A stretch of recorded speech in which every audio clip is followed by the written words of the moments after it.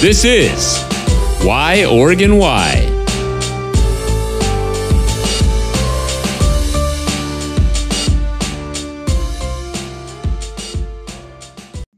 I really need to do a better job making that intro music fade.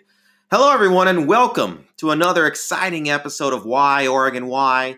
My name is Aaron Gimba. Thank you so much for listening. Today's topic, why is Crater Lake so blue? Da-boo-dee, da-boo-da. Great, now I got that song stuck in my head. Probably shouldn't have said that. With a depth of 1,949 feet, Crater Lake is the deepest lake in the United States. In the world, it ranks 9th for maximum depth and 3rd for average depth.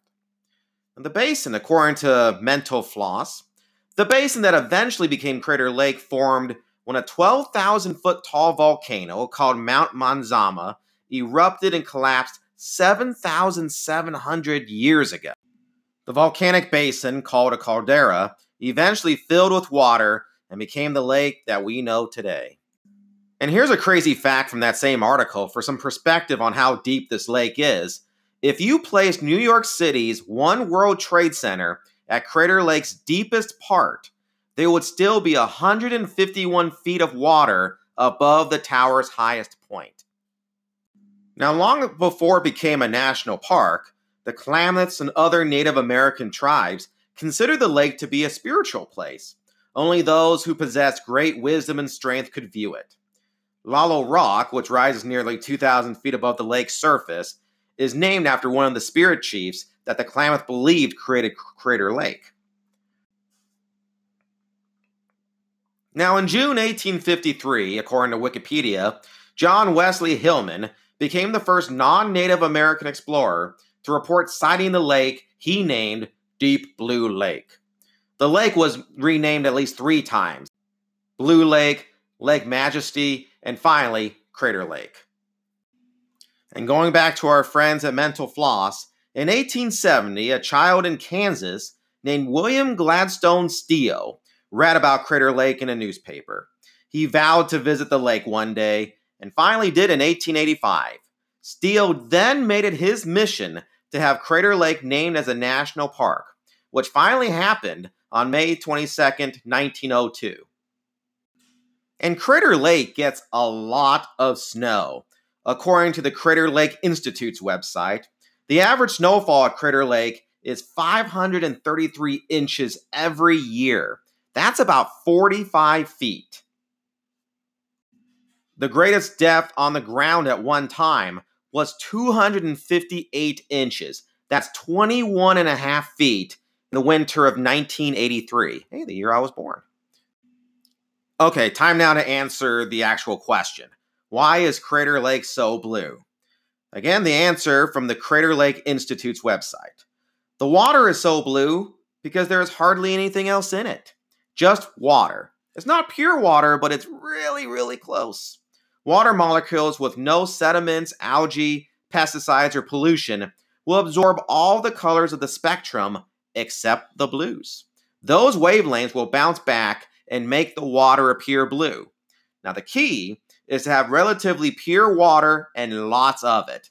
And there has to be enough molecules to absorb all the other colors. There's 4.6 trillion gallons of water in the lake, so it works really well. To get a little more scientific, the depth absorbs many of the longer rays and reflecting the shorter rays of the white light spectrum. Red light is the longest wavelength, thus gets absorbed.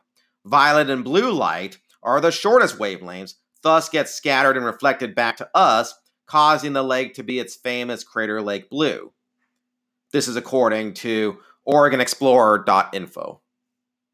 Now, I mentioned earlier there's a lot of snow at Crater Lake, but does Crater Lake ever freeze? According to OregonExplorer.info, although snow occupies Crater Lake National Park throughout 8 months of the year, the lake rarely freezes over.